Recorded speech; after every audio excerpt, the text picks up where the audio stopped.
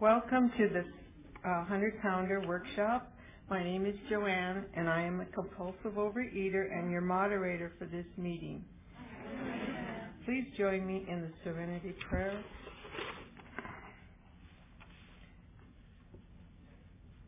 God, grant me the serenity to accept the things I cannot change, the courage to change the things I can, and the wisdom to know the difference.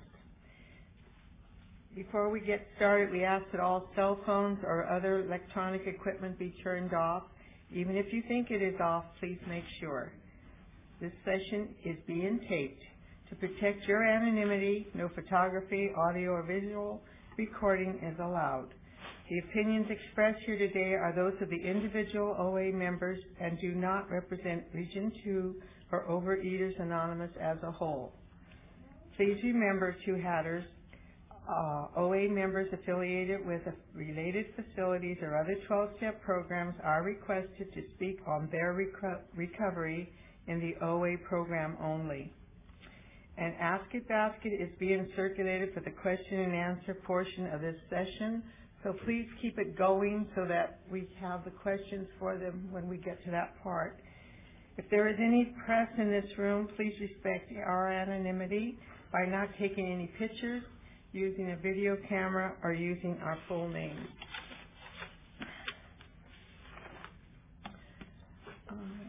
Okay. The format of this session is as follows. Two speakers will share for 25 minutes each, followed by 15 minutes of questions and answers. So we'll do the first speaker and then the questions and then the next speaker. Okay? Our first speaker today is Rick.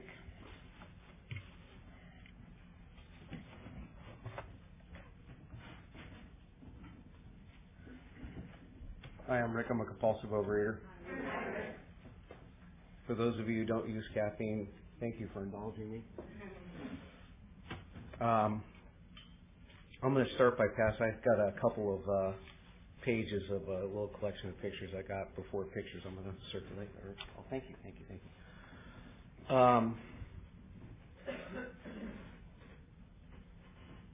I just kind of wanted to start out by saying, it hit me last night as I was listening to the opening speaker. I don't have any original thoughts when it comes to recovery. I came here with fuel tools to this program from another program, and I won't get too much into that. Just to tell you that I came from this. I came from the doors of AA. To this program. And it took me a while being there to get here, even though I knew I needed to be. I found out about this program early in my sobriety in AA from people that were Two Hatters that were in this program. And it took me 9 years of doing that to get up the, courage and doing the yo-yoing and everything else. I'll try not to refer too much to that, to my recovery in that program, but the thing that occurred to me last night as I was listening to the opening speaker is, wow, 99% of what I have to say is stuff that's regurgitated, This stuff, I heard so many good things last night that I went, yeah, that's me, and that's the way I feel. And I was also asked to, speak on what it's like to have lost 100 pounds, and I got a lot of stuff on that. So I'm going to have to be reined in on the time. Thank God we got a timekeeper with signs. Say it's time to shut your mouth, things like that. But also, the main theme that occurred to me while I was thinking about my time here and my recovery and the gifts I've been blessed with since I've been here is imperfection. That's been the key to me coming here, staying here, being abstinent, is accepting my own imperfection, beginning with my ability to accept the fact that I'm a human being. I'm a compulsive overeater, whether I weigh 280 pounds, which is what I weighed when I got here, or I weigh, today I weigh about 151, 152 pounds. So just to kind of get the numbers out of the way, I got here in January of 2005. I believe it was January 7th or 8th, I think was my first meeting. It was a Saturday. It was the second Saturday in January. I started my abstinence the next week when I came back to the meeting, which I almost didn't make it to, and I'll tell you about that. But that was January 15th of 2005, and I weighed myself that morning, deciding that after the meeting, not before it, but after the meeting, I went home and weighed myself after getting a sponsor, and I weighed exactly 280 pounds. And I've been weighing myself on the same scale since. And I weigh in once a month, and at the beginning of this month, I weighed 151 pounds. Now, that's gone up and down a little bit, mostly down, to be honest with you. It's been mostly down. Weight loss has never been a problem for me. Anytime I've set out to lose weight, I've lost weight. I've never kept it off. It's always gotten, more, and I've always gained more than I lost. When I was a kid, it occurred to me, I was thinking about it a little bit this morning, reflecting, when I was a little kid, my disease started way back, as far back as I can remember, and it started with being a picky eater and kind of being an undereater, because I didn't like a lot of the food that was being, put in front of me when I was a little kid. So I was controlling food right from the beginning, whether I was overeating or not eating or didn't want to eat certain things. And that pickiness, I'm still a picky eater today. That's still part of my disease. I consider that part of my what I try to get over. It's very hard for me to vary my food.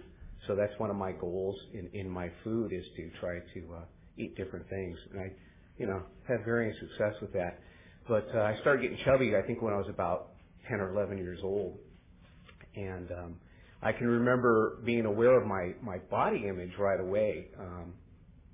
When I was young, I remember I very vividly walking past a storefront, and back in the 60s, we had these, the shirts with the kind of curved tails, and I never wore my shirts tucked in. I would always wear them out, And I was walking by a storefront one time, and I just happened to glance over at my reflection in the storefront, and that tail in the back was flipping way out over my butt, And I was maybe 10 or 11 years old, and I think it's kind of a shame that I had to be concerned about that at that age, But I was. That was part of what I was, what went into making this compulsive overeater. And from that point, I was always on the chubby side. I hit growth spurts and things like that where I would get taller, but I always was on the chunky side, at least. And really, I didn't get obese until after I got married. There are many things I blamed on my wife, at one point. So I guess I could pin that on her too. I'm sure I tried at one time. Before I started to, doing steps and having to be responsible for my own life. But that was I could get into the specifics. The bottom line is, what I didn't get until I got here was it was the food that it was putting into me. It was what I was putting in my mouth that was making me fat. And I didn't understand that. I did not make that connection until I got to this program. I got sober in AA in 1996, and before that, there's one of those pictures. There are two small pictures on the side where I'm wearing this blue striped shirt, and I'm probably at my highest weight then. That was about 93, and my mom was kind enough to send me those pictures. It was my mom and dad's 50th wedding anniversary. And I think I was at my top weight. I remember seeing 295 on the scale. And I stopped weighing myself at that point. I decided that, that was not something that I really wanted to do after seeing that number. And I could have been anywhere between 295 and 300 pounds in those pictures. So I think that was my top weight. But I was still drinking. I didn't care. I mean, it was very hard to, it occurred to me somehow I'd have these moments of clarity that, trying to lose weight at that point was like trying to redecorate the house while it was burning down. I had to put the fire out first.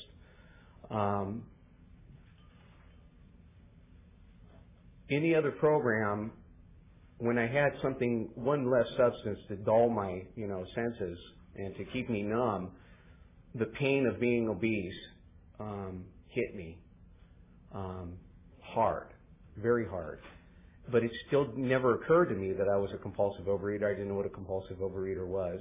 I knew people in this program. I was beginning to meet people in this program, and I had people say, there's a program for that too, and you might want to try that out. It took 9 years of hearing that to get here, but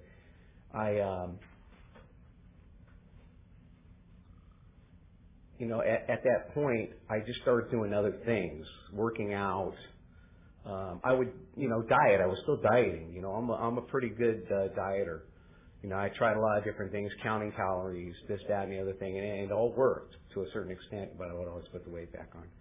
And at that time, I really started yo-yoing. I started losing big chunks of weight. I started doing things like losing 50 pounds and putting back 60 or 70. And finally, in 2000, right around 2002, my father died. And it set off a succession of things, and I didn't realize any of this stuff even happened until I got here. My father died. Soon after that, a good friend in the other program, a guy that was a sponsee and a friend, died of liver cancer. I watched him the last 5 days he was alive in the hospital slowly die of liver failure. My youngest daughter and my son-in-law went on their second run and were underground for 3 years. For 3 years, I didn't know where they were, if they were alive, if they were dead, and they lost custody of our granddaughter for the second time, and this time it was permanent. And all this stuff was going on, and I had people asking me, wow, you're doing, I would share about this stuff, and people would say, you're doing real well with it. You're doing pretty good. And my answer to that was always, well, that's because I'm the, spiritual Superman. That's why.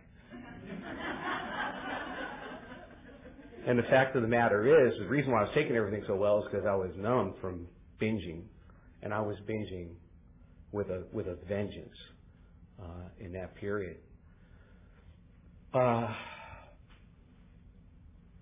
Finally, towards the end of 2004, the pain of being a compulsive overeater, which I didn't know I was becoming too much to bear. And that's the only way that I changed just about anything in my life. Very rarely, looking back, if I ever said to myself, wow, I've got this bad habit. I think I should change it. I think I should eat better. I think I should do this. I think I should do... No, it's usually I'm on my hands and knees begging God, please take this away from me because I can't do it anymore. It never occurs to me to do something that's good for me. Rarely. I can't say never, but it rarely occurs to me to do something, make changes in my life until I'm beat, my butt is whipped, and I'm on the floor begging, crying, screaming, God help me. And I got that, and I got there with this disease. I could not stand it anymore. I was physically wrecked. I have bad knees to this day. I have arthritic knees. God knows what else is going to pop up over the years, but I'll deal with that. But the disease, hurt me physically, hurt me emotionally, hurt me mentally, hurt me spiritually.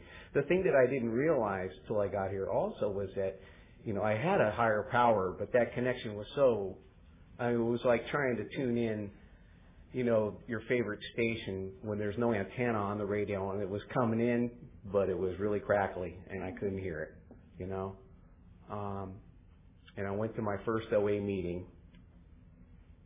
By the way, I'll tell you, for those of you who are here from other areas, my home group is the big Saturday meeting on Alameda and McKendree at Holy Redeemer Church. Yay! That's my home group. It's not too far from here. I walked into that meeting, and the newcomer greeter was there. It was a newcomers the first half hour, and the newcomer greeter greeted me. I didn't know why she thought that I was there for the meeting, you know. She said, "Welcome, you're in the right place." How do you know I'm here for an OA meeting? I'm 5'6". I weigh 280 pounds, you know. So she made me feel at home, and she made me feel at ease, and she made me feel like I was in the right place, and she explained to me, you know, the basics, and I was doing real well until the meeting started. Because I had come here defiant. The other program, I was at home right away. This program, I got here and I said, I'll do steps. Don't mess with my food. I didn't know what to expect on the physical end of the recovery. So when I heard people talking about not eating certain things, I said, oh, hell no, this is not going to work. I'm not coming back. I literally said to myself, I'm not coming back here. The only problem was, what I was also hearing was my story. I feel that way, you know. This is the way. These people fit into life the way, or not fit into life the way that I don't fit into life. Like I don't feel like I belong, you know. And I feel like I'm I feel like a freak, and I feel, you know, unloved, and you know, like people are staying away from me in droves, which they were, you know, and you know that came later with the weight and all that. But what I did was, and I say this almost every time I share at the podium or wherever, I sat in my truck in the parking lot after that meeting, and I said to the God that I wasn't that familiar with, you know, by that time, I said, please give me the willingness to come back here next week. Because of my own willpower, I won't do it. I don't like it here. It's very uncomfortable. These people want to mess with my food. I don't like that. Please, you know, get me back here, because I need to be here. I knew I needed to be here. I knew that I was a compulsive overeater. Then, that first meeting, I knew these people are talking. I know what that means. I have to have food. Food fixes me. Food fixes me. Food's my friend. Boy, I heard that stuff last night. I was just going, yes, God, yes. I came back the second week, and a gentleman offered to sponsor me, which is great, because I was going to take my time and pick out just the right person. You know, I figured it was going to take maybe 6 months, maybe a year, but I was going to get just the right sponsor. It's a good thing somebody offered to sponsor me. I may not have stayed. And he made it easy for me. This guy told me later, when we were having a conversation, a few years down the line, he said, you were really defiant. Yeah, I remember. You were, because I told him exactly what I would not do. I said, this is what I won't do. I'll work steps. I don't want to mail you or call you and tell you everything I ate every day. He said, okay, you don't have to do that. I said, I can stand the idea of not eating sugar. Don't ask me to not eat flour. He said, okay, I won't do that. I said, oh, this is getting too easy. So he asked me what my binge foods were, you know, and I had one, okay? So if it's anybody else's binge food, I'm not going to mention it, but it's round and it's got tomato sauce on it. And, okay. That's my number one. That's the only thing I knew that I would start eating, and I could not stop at the time. I've learned some more since. And that's the way it goes here. So I said, I'm not going to eat that thing. And I said, well, what do you do? He said, I eat 3 meals a day, 1 snack, and no sugar. I said, I think I can do that. And he explained to me what no sugar entailed. My food plan's not that much different, but I've had to adjust it. And I've had people ask me to sponsor them because they know I've had the weight loss, and they think I have the magic bullet. And I tell them, what worked for me may not work for you. This is an individual program. I'm firm believer of your abstinence is your abstinence and nobody else's. I still have a little bit, and it's very diminished now after being here for a while, of that defiance when people get up and say, well, I don't eat this and I don't eat that. It's good for you. Leave me alone. I don't have to do that so much now. You know, it still pops up a little bit, but it's like, you know, I love you. Thanks. Great. Thanks for sharing. Maybe someday I'll have to do that. And that's what I really have to do. You know, I had to, in the AA 12 and 12, I believe it's, I can't remember if it's the 6th or 7th step, but it's talking about our character defects. I believe it's our 7th step. It might be the 6th step. I don't know. I'm not great about that stuff, but where it says, you know, in relationship to character defects, I have to apply this to my food. I can't afford to say no, never. You know, we have character defects that we say, oh, I can't give this up. I'm not willing to give this up now. I have to do that that's my approach to food now. When somebody else is asking me for something, I say, I don't do that now. Maybe someday I'll have to. So that's the approach that I have to take. I can't afford to be that defiant anymore and say, I'll never do this, or I'll never give that up, or I'll never give this up, whatever else. But I do what works. I've had sponsors, thank God, that were just, you know, I avoided the food Nazis like the plague. Now I try to learn from them, you know. But I need a food sponsor that gives me a lot of room, and it's worked for me. Maybe you don't. Maybe you need somebody that's a little more strict. I don't sponsor that way, so when somebody asks me to sponsor them, I say, hey, you know, if you need help with what you need to eat, I'm not a nutritionist, you may want to go see one. I did that just to say that I did it, so I'm not giving advice to people that I'm not willing to take, and I went and saw a nutritionist. And, you know, there were some things that I applied, actually, not much, but there were a few things that I applied that helped me out a little bit. Again, you know, getting to, I had a simple abstinence and I was able to stick to it enough, never perfectly, but enough to where the weight came off for me. And I keep doing, the key is I keep doing what I did when I started, and I intend to keep doing that one day at a time. When I get up tomorrow morning, I'll do the same thing I did. You know, I'm not real good about meditation. I have some set prayers that I say. I go to meetings. I go to 3 meetings a week as much as possible. I work with other compulsive overeaters. That's a big help to me. I need to pass this program along. As long as I'm doing that, you know, I can't. It's very hard for me to tell people to do something I'm not willing to do. So that keeps me in line. And I'll just touch on it because I've babbled so much my time away. Losing 100 pounds was not the key to copying the phrase from the performance last night. It was not nirvana for me. I was thin. I found myself thin and a little bit miserable. My body armor was gone. I realized that I spent a lot of time with that. My weight was keeping people away from me, and that's the way I wanted it. You know, there were people all of a sudden that where I work, I've worked there for many years, and there are people who've seen me grow up and they've seen me at normal body weight and get obese and then come back, and they were very happy for me, and they would come up to me. I'm like, God, what have you done? You've lost all this weight. Da, da, da, da, da. I'm like, get away from me.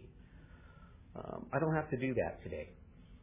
But at first it was very hard, and I realized, you know, at first I was a little resentful. I thought, oh, you like me now because I'm thin? You know, what's up with that? And then somebody pointed out to me that, well, maybe you're a little more approachable now. And I realized that along with that weight, the chip on my shoulder actually was reduced too. And it's okay to smile at people today, and it's okay to say, you know what, I like myself more now, so maybe you actually do like me. Maybe I'm likable. Maybe I'm actually lovable. You know, wow. It still feels weird to say that. This program has taught me how to love myself. It really has, and I'm a work in progress when it comes to that. So thank you all. I really appreciate the opportunity to speak here today, and thanks everybody. Have a good convention.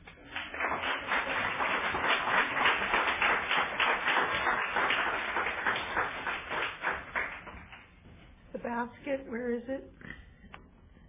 Can we have it up front, please? Okay, we'll be asking questions for 15 minutes.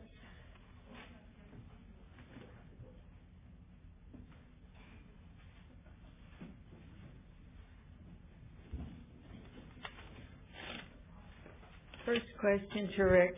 When you have so much weight to lose, how did you get discouraged? And did you have any relapses? And if so, how did you eat? Rick, you have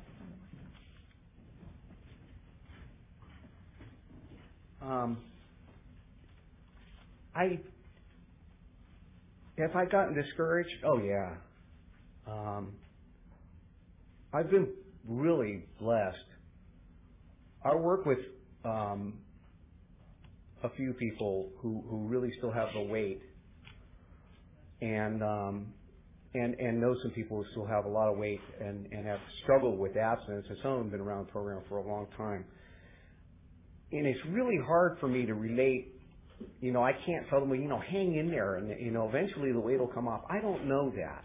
It's really hard for me to say that. I've been blessed that I stuck to my abstinence pretty well, and the weight came off. That's just the way it happened for me. I still got discouraged. Part of the problem that I've had is it's taken me all this time to realize that being abstinent, and this might be a little controversial, but I don't mind getting up on a soapbox a little bit. Being abstinent is not always necessarily eating healthy. And the tendency that we have here is that if we eat something that's not considered squeaky clean, I've seen people go away. My first sponsor did this. He broke his abstinence. He had a substance that he was not supposed to have, and it drove him out of his program. He didn't come back to meetings. I've eaten some things, if I told you, it probably makes some of your eyes roll.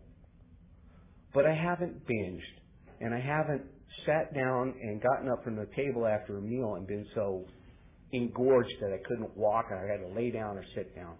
I haven't done that in 3.5 years.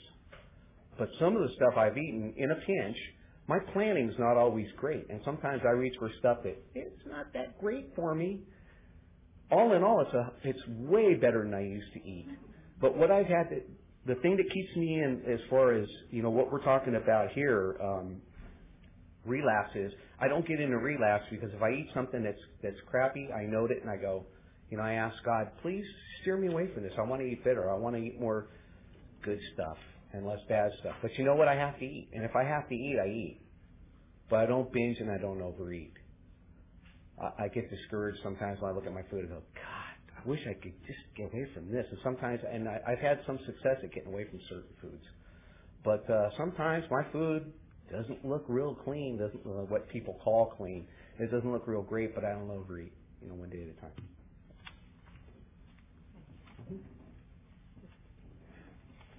Did you always have a strong HP? And if not, how did you cultivate that?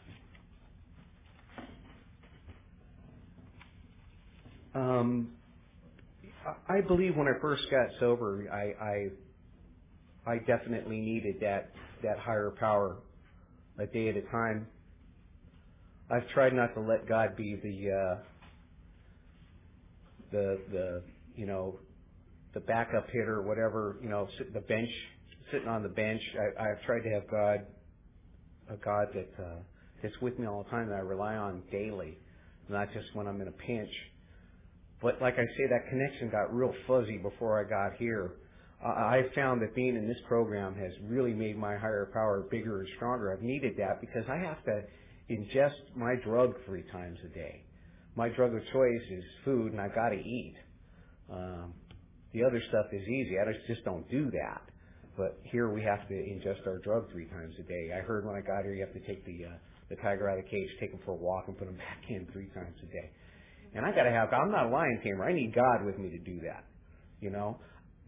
And it's not, I tell people that it's not, I'm not a big prayer. I'm not a big meditator. I get my prayer and my meditation where I could find it, and I've had to appreciate where I find my prayer and meditation. I don't formally meditate, but I know the things I do in my life when I'm getting that quiet and I can listen.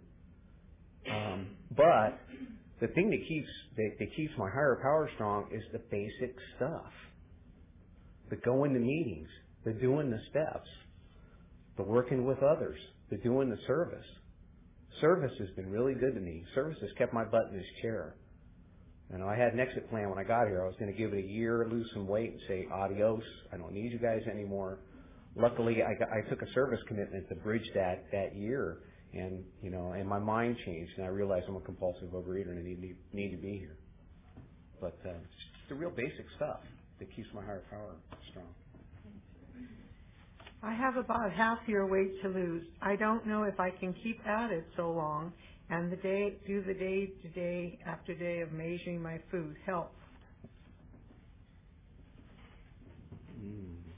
Don't do it day after day after day. Just do it today. You know, that's the only thing I can say. One day at a time means so much more to me today in this program than it did in the other one. I've learned a day at a time has really hit home with me here, you know. And if you stumble, get back up. I heard that last night. If you stumble, get back up. It's not the end of the world. If you stumble, stay here. You know, if you don't do anything, stay here. I have the utmost respect for the people who have been around a long time. I've seen people around this program for like 20 years, and they've just all of a sudden gotten abstinent and lost a lot of weight. It takes what it takes. Just keep coming back, and one day at a time. And our final question, what exactly do you do when you hit a plateau? Or what do you do when you have despair?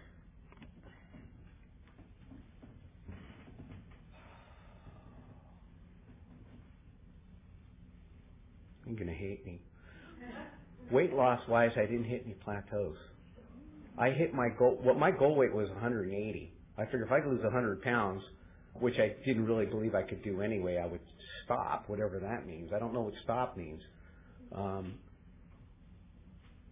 God had other plans and got me, you know, like 30 pounds under that. That wasn't my choice. Matter of fact, I said, God, I don't want to be that. I don't want to lose that much weight. But you know what? God had other ideas. And I never hit a point where I stopped losing. Today, maintenance, I didn't add food to my food plan. So, you know, I just kind of naturally fluctuate. And I've gotten, you know, I've gained as much as recently. I got up to, I gained, I was up to like 158. And I did a little adjusting. I moved one of my snacks that I used to have, and that seemed to do the trick, and the weight came back on. I get discouraged with life stuff, you know, emotional stuff. And when I do that, you know, I talk to people and I pray. In the last couple of years, I've gone through some really weird relationship and those types of things that I've had to really sort out, and I've had to seek guidance. And some of the advice I've gotten hasn't been all great, you know, and I've had to be able to ask God, you know, to follow. I've learned that, you know, my instincts aren't all terrible anymore. You know, I've been doing this long enough to where my will is not necessarily automatically out of line with God's, but I got real discouraged for a while and very much in pain. But you know what? Sometimes you just have to sit through that stuff, but stay connected to the program. If you're discouraged, you know, if you can step up your knees a little bit or be around fellowship a little bit more, work with others and do service. That stuff always helps me. When everything else fails, work with another compulsive overeater. Thank you, Rick. Okay, we'll start the basket for our next speaker. Our next speaker is Laurel.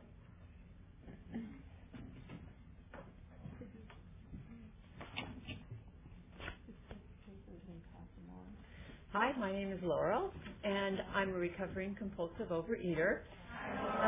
As you know, this is the 100-pounder session, which means by definition that I've lost at least 100 pounds. The flip side of that honor is that it means I also gained at least 100 pounds at some point in time. The reality is that sometime between when I moved to the Bay Area and when I was first introduced to Overeaters Anonymous, I actually gained 200 pounds over what my normal weight was. I started my OA journey just over 3 years ago, May of 2005. I came in weighing somewhere around 330 pounds. I had quit weighing at 326 pounds. I've lost 180 pounds, which actually means that there's 20 extra pounds I haven't lost. 10 of that was because my doctor said, hey, you're in your 50s, not your 20s, you don't need to weigh the same. And the other 10 is because, and this is TMI, too much information, when you weigh 330 pounds and you get down to your goal weight, you're going to have 10 pounds of extra skin. And so until I get surgery, I'm stuck with that. So hence the 180 pounds that I'm down. By virtue of the fact that you're here, you probably know my story. My story is probably pretty similar to your story. At some point in time, the weight started to come on. At first, I could keep a handle on it, but before too long, it really got out of control, and I was to the point where I was above 300 pounds and still rising. I spent most of my adult life, I think, in denial about my weight problem, and these are the kinds of denial I went through. My first denial was, you know what, this is just baby fat. This is just left over from having children. I don't know why I didn't calculate that I had not had enough children to get 200 extra pounds of baby fat. But somehow it was all attributable to the fact that I had had children. As self-denial, I really wasn't an overeater. I just had a slower metabolism. Do you know how much slower your metabolism has to be to gain 200 extra pounds? And the sad thing is, you know that now that I'm at maintenance, I have to eat probably 4 or 5 times the amount of food that all of my friends with fast metabolisms eat, which tells me self-denial. Another kind of self-denial. You know, I could lose my weight anytime I wanted to. I just haven't gotten around to it yet. You know, 20 years of being overweight, but anytime I wanted to, I could do it. And then my favorite self-denial at all, it's not my fault, it's all genetics. I come from a fat family. There is nothing I can do about this. I just need to learn to be okay with my body the way it is and accept, you know, the big acceptance word. But it really is hard to accept weighing 330 pounds. The physical disabilities of it are just the physical aspect of the handicap is kind of overwhelming. Things like not being able to get down on the floor or off the floor with my children unless I looked to make sure there was something to help myself up. Things about like not being able to get on a roller coaster. I had the lack of judgment to get on a ride at Great America once, and the seat thing wouldn't work, and they forced it closed, and basically it shut down the whole ride. Totally humiliating. Never went to an amusement park after that. The physical handicap of being paranoid. Every time I had to travel somewhere, get on a plane because I didn't fit in a single seat, and the humiliation of trying to figure out what I was going to do if the plane was full and knowing that I was going to spill into somebody else's lap. The physical handicap of always having to wait until a handicapped bathroom stall is open because I couldn't get into a bathroom and not be standing in the toilet and still have space to get the door closed. And going to the bathroom on an airplane was just a plain scientific impossibility, and that's scary. One of my biggest nightmares at 330 pounds was, what if my luggage gets lost on the airplane? It's not a problem. You go to the store and you buy something to wear until they find your luggage, which is great unless you wear a size 30 like I did. And if you are a woman and you shop, you know that even the large lady departments only go up to a 24, which meant I either had to make all my clothes or I had to special order them. So if I was to lose my luggage, I would be dead. But all of the physical handicaps really were minuscule compared to the emotional and the spiritual handicaps I think I felt at that weight. The low self-esteem and the frustration of wanting to lose weight and not being able to actually do it. The envy or jealousy of the people around me that didn't have to struggle with weight like I did. The resentment I felt towards people that looked at me and judged me because I was fat without really seeing who I was as a human being. The guilt and shame that I wasn't able to fix this problem as bad as I wanted to. Sometimes even the anger at God for making me suffer through being fat when everybody else around me was skinny, I thought, and the awkwardness of having to go into unfamiliar social situations. All of those things were kind of debilitating handicaps. So I went through all the cycles of dieting, and then binging, and then gaining some weight, gaining more weight, and then being disgusted and going back to dieting. Just this whole yo-yo thing that all of us have gone through. So by the time I was finally introduced to OA, I was a combination of desperate, but at the same time just in despair that there really was no hope. And so I had a friend who introduced me to a program called 90 Day OA. I had no experience with the 12-step program, totally out of my realm of experience, had never heard of OA, let alone 90 Day OA. But I went to my very first meeting and I had kind of a glimmer of hope that maybe there was the solution. And that's because at the very first meeting I went to, there was 6 people that I talked to that had lost over 100 pounds. And I was smart enough to say, this is statistically not a coincidence. It was interesting because some of the people who would stand up and share would say, oh, well, I didn't have very much weight to lose. I only lost 40 pounds or 60 pounds. But the program works the same whether you have 10 pounds or whether you have 200 pounds to lose. And my response was, sign me up for this. And I said that until I found out that what it meant for me was no flour, no sugar, 3 weighed and measured meals a day. And then I thought, okay, don't sign me up. Maybe it is not so bad to be fat. The real agonizing part came for me in trying to decide, do I want to commit to something that is so alien and so terrifying to me?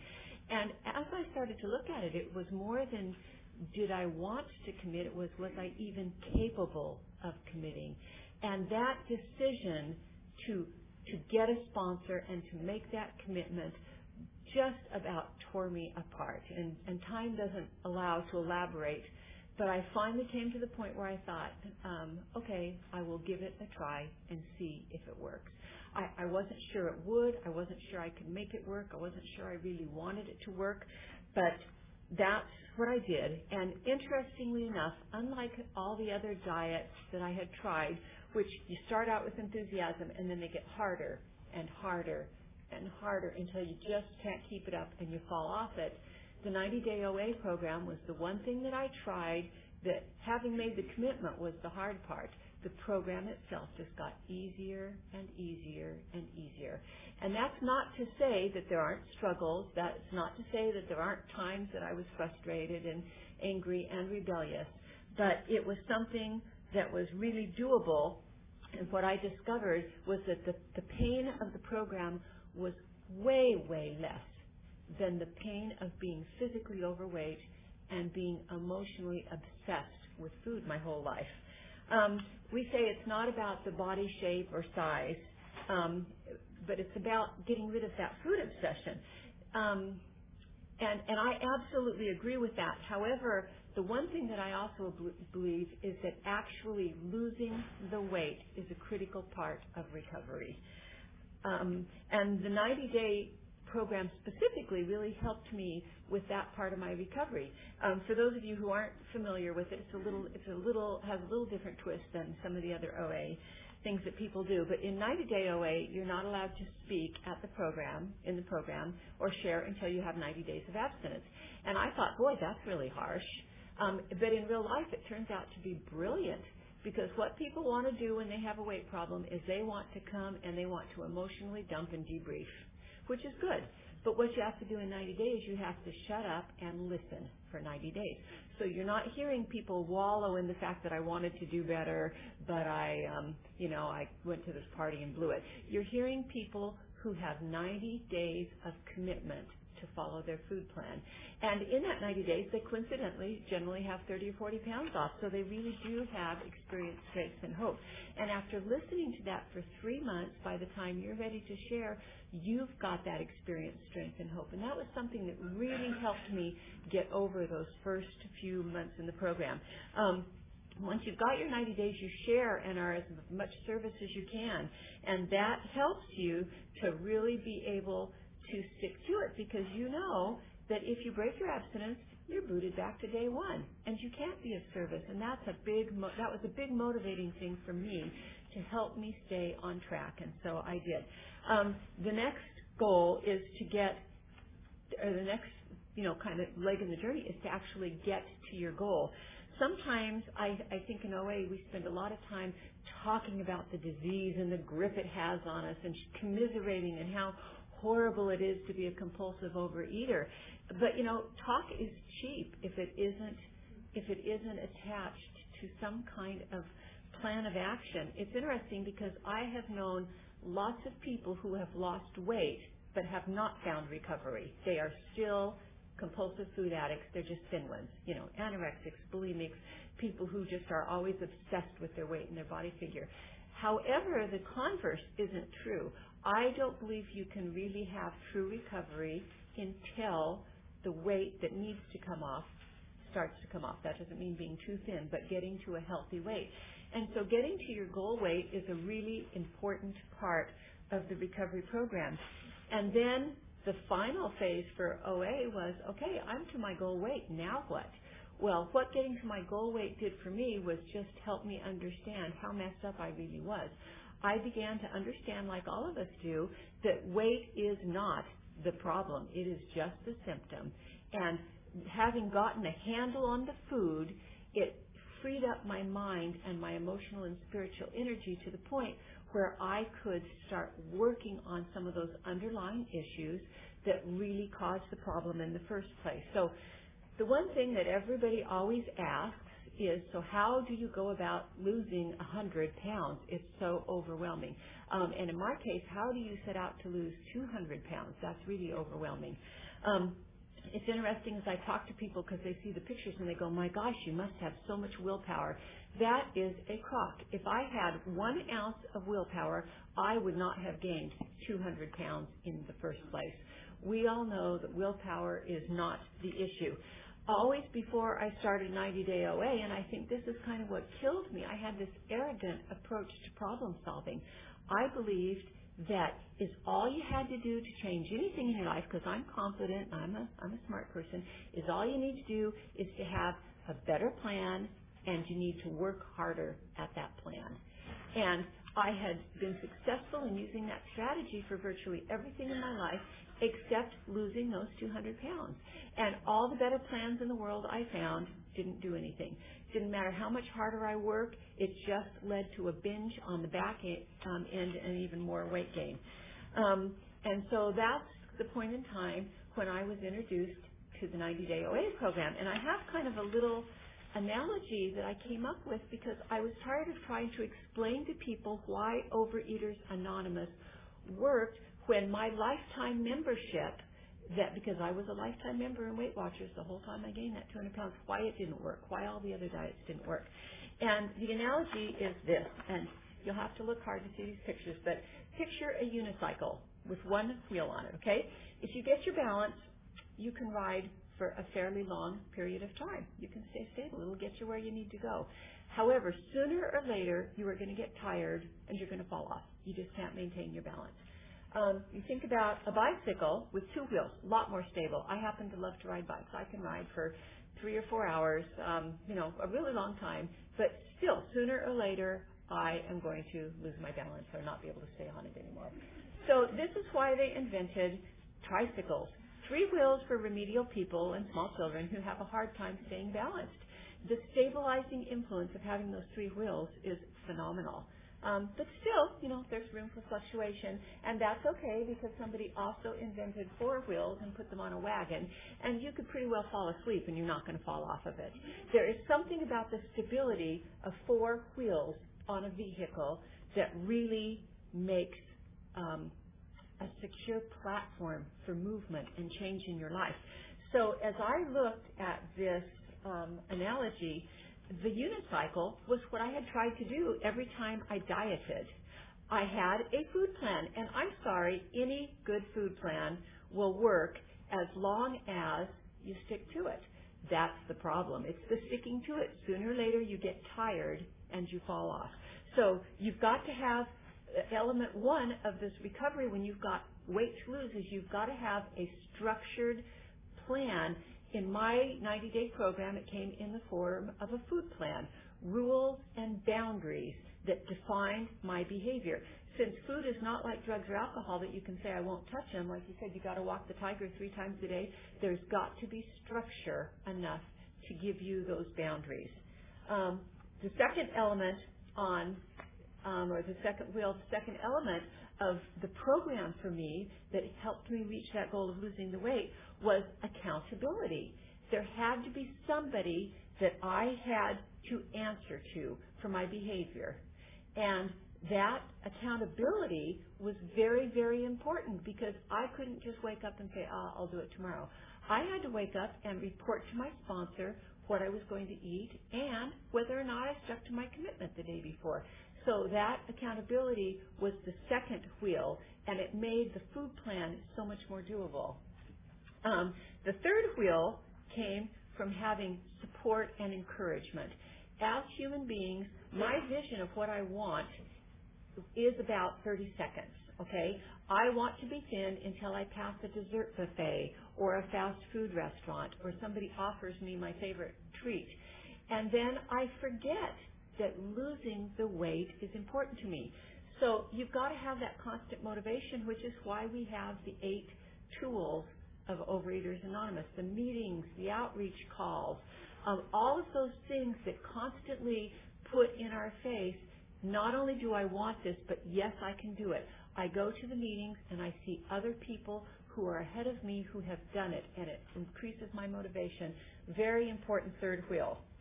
And then the fourth wheel, which is absolutely critical and a part of the Overeaters Anonymous plan, is the whole concept of principles. They come in the form of 12 steps. What is going on up here that makes me turn to food as my drug of choice?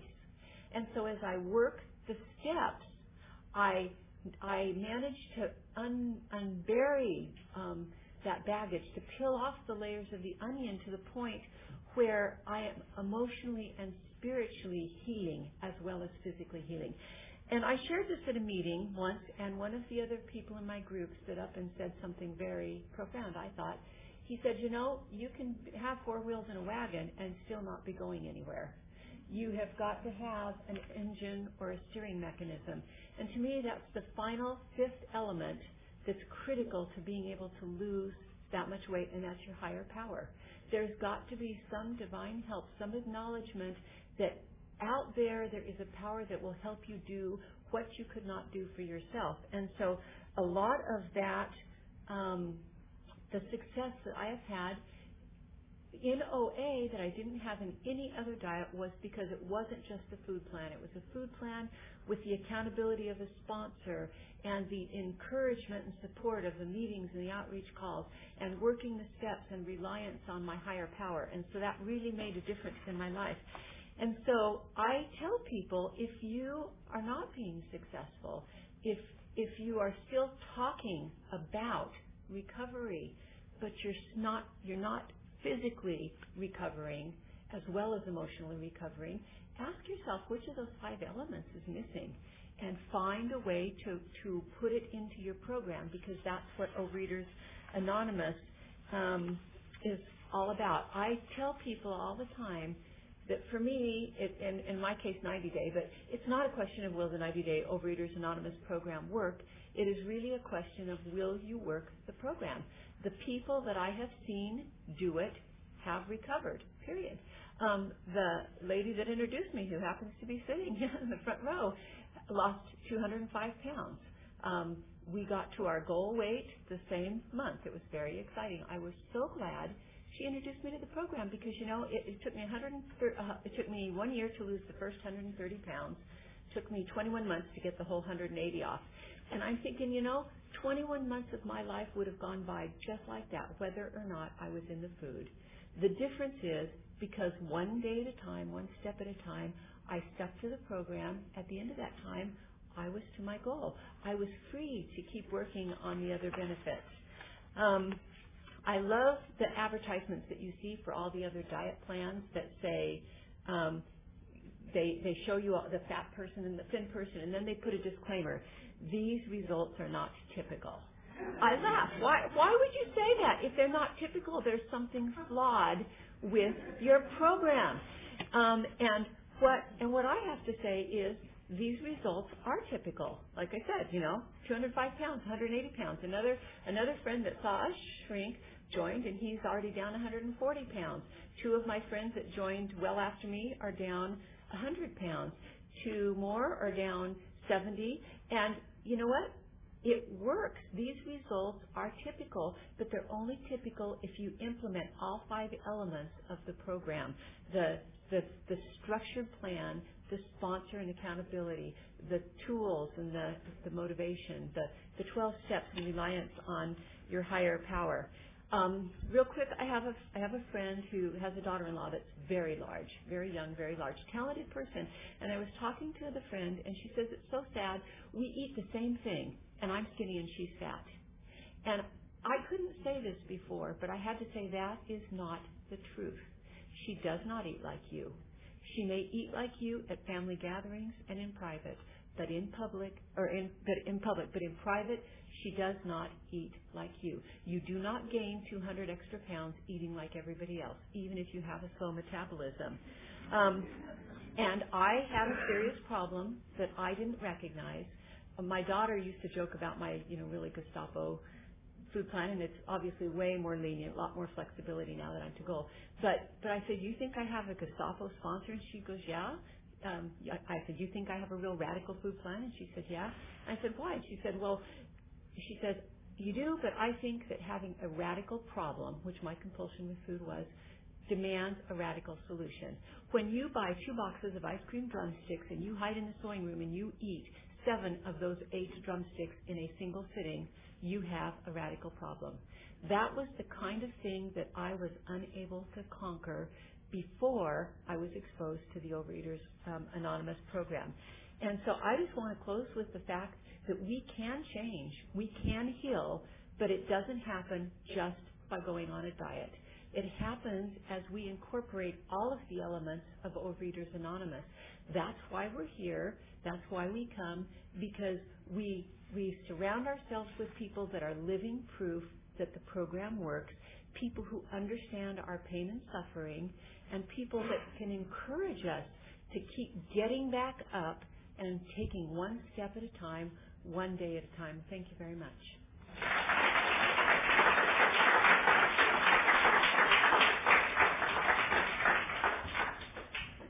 The basket, please.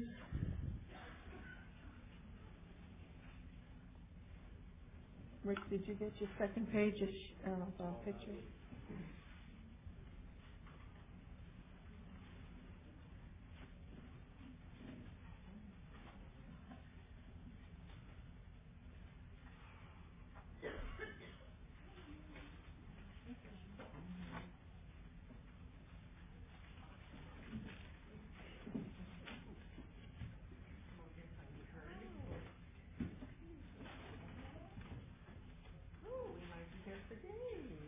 How about I'll be really short?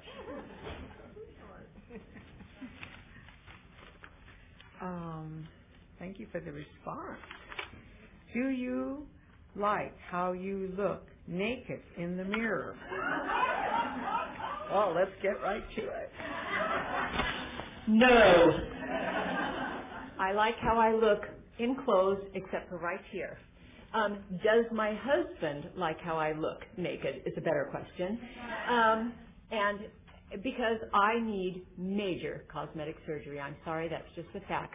And I love what he says. He says, honey, those are the battle scars of the battle you won, and I'm okay with that.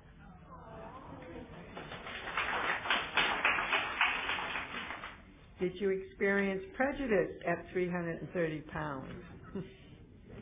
Yep. I just ran into a lady who I had known in an organization I served in at 330 pounds. She hadn't seen me. She was shocked, of course, wanted to know what I did. But she made the comment, she goes, you're a totally different person. You're so vibrant and energetic and you have so much personality. And I was downright angry because I wasn't a different person. It's just that when I was 330 pounds, unfortunately in our society, that was all people could see. One of the fringe benefits is that people don't see that anymore, but I'm still resentful that in our society people can't see past the weight. Which comes first, abstinence so you can work the steps, or work the steps so you can get abstinent?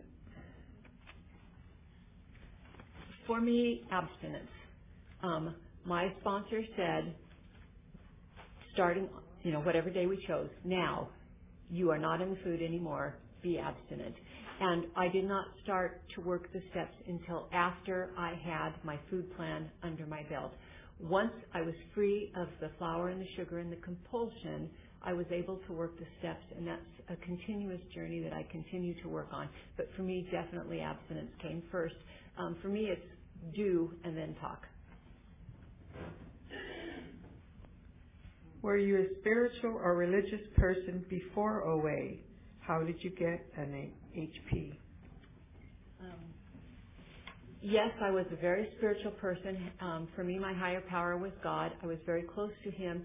However, I did not understand how He was a factor in my weight loss. In OA, I had to make a different kind of connection spiritually than I had made, to realize that He wasn't just concerned with everything else and all the other important things that I did in my life, but He was concerned with how I felt and how my body was.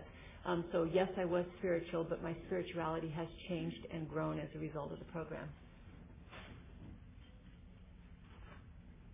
Do you think people who have lost or gained lots of weight over the years have screwed up their body up in their 40s? They won't be able to lose weight in the program without dieting. I don't believe that there are people who can't lose weight in the program. It's just a question of how you have to do it. I was almost 50 when I started the program.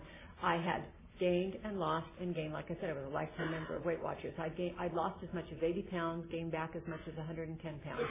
And I still joined, as screwed up as my metabolism was, I still was able to lose the weight, and I didn't pass around my graph, but I have a graph of my whole adult life, which, when you've been in Weight Watchers, you have records.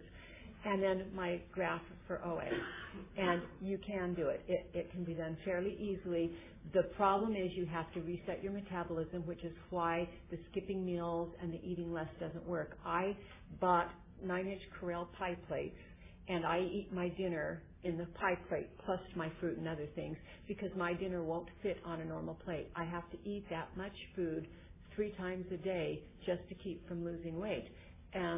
So I believe that you can fix your metabolism by eating well and by getting the flour and the sugar out of your system. How do you handle brief relapse?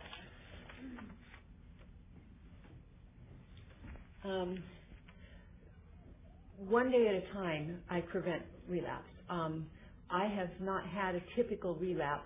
Like I said, in the 90-day program, if I am to relapse, I go back to day 0. I get rid of all my sponsees. I start over. And so I haven't had to deal with that yet. But I know people who do have to. And my whole issue is talk to the sponsor before the relapse happens. And if I do relapse, and in my case it's not relapse so much as things that are amiss and need to be adjusted in the program, I talk to my sponsor immediately. She is my lifeline. And what kind of food plan do you follow? 3 weighed and measured meals a day, no food or snacks in between,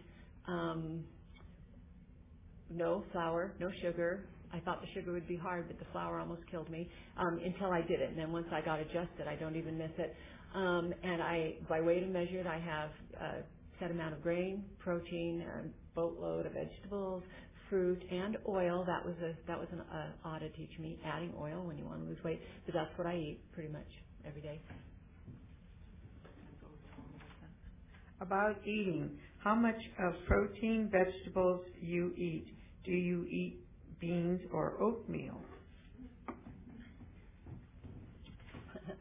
How much do I eat? A lot. I get my food plan, and in 90 Day we get our food plan from our sponsor. They give us the food plan. I, for references, eat about this much protein, about this much rice, or grain, or whatever it is that I'm going to have. And I started out with 12 ounces of vegetables, and I've gone up as high as 20 ounces per meal. Try and get that in a restaurant. I eat oatmeal sometimes. I have other things I like better. Yes, I eat beans, but I have other proteins that I like better. But there's very few things that I can't eat except for the flour and the sugar. How do you eat out at a restaurant? With great enthusiasm. I took my scale up until for the first 3 years, took my scale and weighed and measured. And there was only 2 restaurants I went to. One was a Mongolian barbecue where I could have them cook my meat separately, I could cook my vegetables separately, and then weigh it and put it all together. And so it was 100% absolutely precisely weighed and measured. And we ate there. We were remodeling our kitchen, so we ate there, like 3 times a week for the first 9 months of it. The other one was a steakhouse because I get steak, potatoes, steamed vegetables, fruit. So that's how I eat out. Now I don't always take my scale, although I have noticed that I was within 1 pound of the same weight on the first of the month with every weigh-in for a year and a half. And I actually noticed that with a lot of traveling, which meant a lot of eating out without the scale, I was actually creeping up, 2 or 3 pounds or whatever. And so I'm back to taking my scale again because that's my lifeline to sanity. Thank you for your share. I released 40 pounds, but intend to lose another 60 pounds. I'm scared. I feel vulnerable. How did you overcome feeling vulnerable as you continue to lose? I don't know that you get over those kind of things. You just learn to cope and deal with them. Going to the meetings, working the steps, and doing other things to compensate. Whenever there's a negative or something that's hard in your life, do it positive. So yes, I had some of the emotional trauma of losing weight, but I also had some of the fun things like being able to shop and do things like that. Be careful you don't replace one addiction with another, by the way. So I don't have a good answer with that except to say that that's part of the journey, and you have to learn to be okay with it and be okay with yourself and be okay with those fears. Didn't you feel deprived in 90 days? How did you cope with all the feelings that come up? I felt deprived until I actually started doing it. And then I still felt deprived for 2 or 3 weeks till the sugar and flour got out of my body. But, woo, Freudian. Okay, but anyway, but I have found that the reason I felt deprived wasn't because I couldn't have a piece of cheesecake. It's because I couldn't eat the entire cheesecake. Or it wasn't because I couldn't have a piece of chocolate. It was because I couldn't eat the whole box plus my husband. And so what I realized is deprivation is a mindset, and not being able to eat everything on the planet is deprivation for me, and I have to learn to deal with that. So I've changed my mindset to where rather than focusing on the deprivation, I think those are just table decorations. Those are just things that are out for the party. When the party's over, I dump them in the garbage. But I am not deprived when I can eat the best, most savory, tasteful food on the planet. And now that I'm off the flour and sugar, I love the taste of my food. I would be deprived if I had to eat little mousy portions, but I eat like a horse. I'm still a food addict. I love my food. I don't feel deprived most of the time, and when I do feel deprived, it's almost always because I haven't been going to my meetings or I need to talk to my sponsor more. How did you day to day get up in the morning to do the footwork? Well, same way I always got up. Staying focused was really the issue, and again, that's why all of the elements of the program, the meetings, the calls, the sponsor, the food plan, I had a routine I had to keep. The hardest part for me was the first time I walked into the kitchen having to weigh and measure food and not get flour and sugar. I felt like the first time I had a baby trying to go to the grocery store, remembering the car seat and the diaper bag and the strollers and everything. It was so cumbersome. But I got to the point where I just had a routine. This is the way I did it, and within a week or two I settled into that routine, and my day went relatively smoothly, and it was very easy to face what was ahead of me that day. Tell us about your daily spirituality practices and how you are able to find and accept an HP. Thanks. I am not real good at doing the formal meditation, but faithfully every morning, every night, and every time in between when I need help, prayer works for me. Studying works for me. Going to meetings works for me. OA meetings and also other meetings that are spiritually uplifting. And And a lot of it is just the self-conversation that I have learned to have with my higher power. Talking to him when I'm struggling, communicating, trying to listen for what he might be telling me. Those are all helped me a lot. In 90-day OA, if you committed to calling your food in daily, what happens when you didn't keep that commitment? Do you start over? Isn't that discouraging? It's scary, but sometimes being scared upfront is a good way to keep doing something. It was a privilege to have a sponsor, and I knew that the price of having that privilege was to do what she said. So when she said call, I called. If I didn't call once or twice, then she would have warned me, and basically give me the choice. Do you want to do this or don't you want to do it? And so the answer was no. It wasn't nearly so discouraging as it was motivating for me. I joke about her being a Gestapo, but what she really was a freedom fighter. She was on my side. She was there helping me overcome the addiction. And so I didn't want to disappoint her. I wanted to enjoy utilizing her as one of the tools for my recovery. Can you give us an example of what you eat? I think you probably covered that one. That one's covered. How did your abstinence change, and what was it when you started, and what is it today? When I started my abstinence in 90 days, it was absolutely black and white. If I had 4 ounces of this, that was good. If I had 4.1, that was bad. Very strict, very regimented, very clean. I almost got booted back to day one at my daughter's wedding reception because they served mashed potatoes and I wanted to eat them. A very strict sponsor. But it was okay because I felt like I had lost the privilege to make those choices. And so my sponsor made them for them. That sponsor that I had at the beginning wouldn't work for me right now because now I'm looking for something I can live with the rest of my life.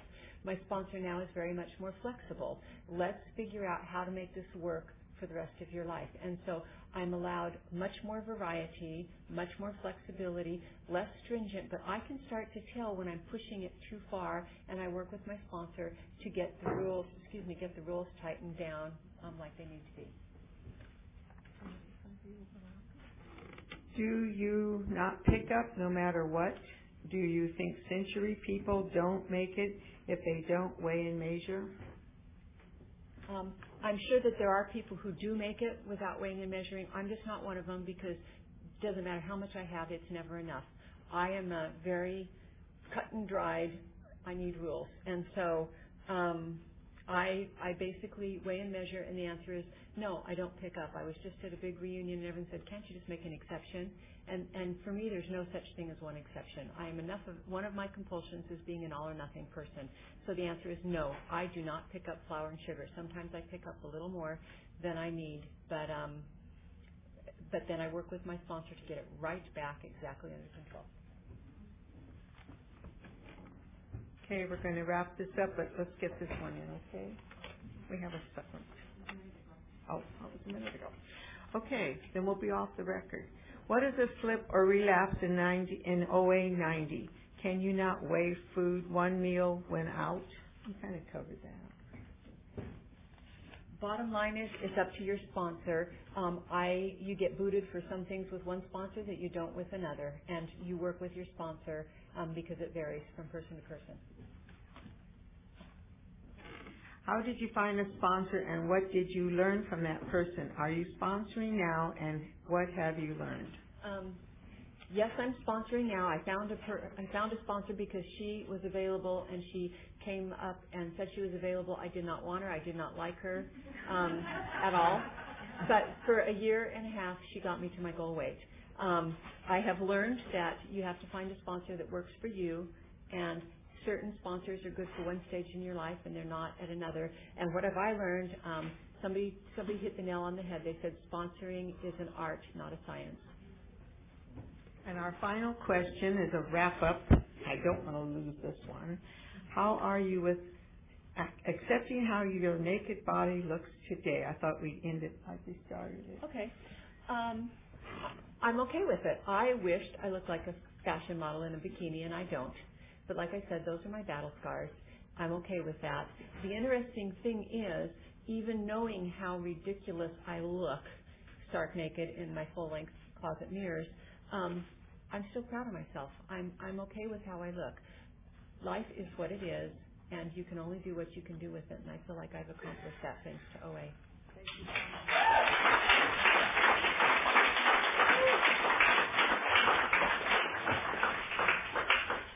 Okay, it's time now to close the session. Let's thank our speakers and all who have done service for this session. And if you will please stand and join hands, we will close with the I put my hand in yours.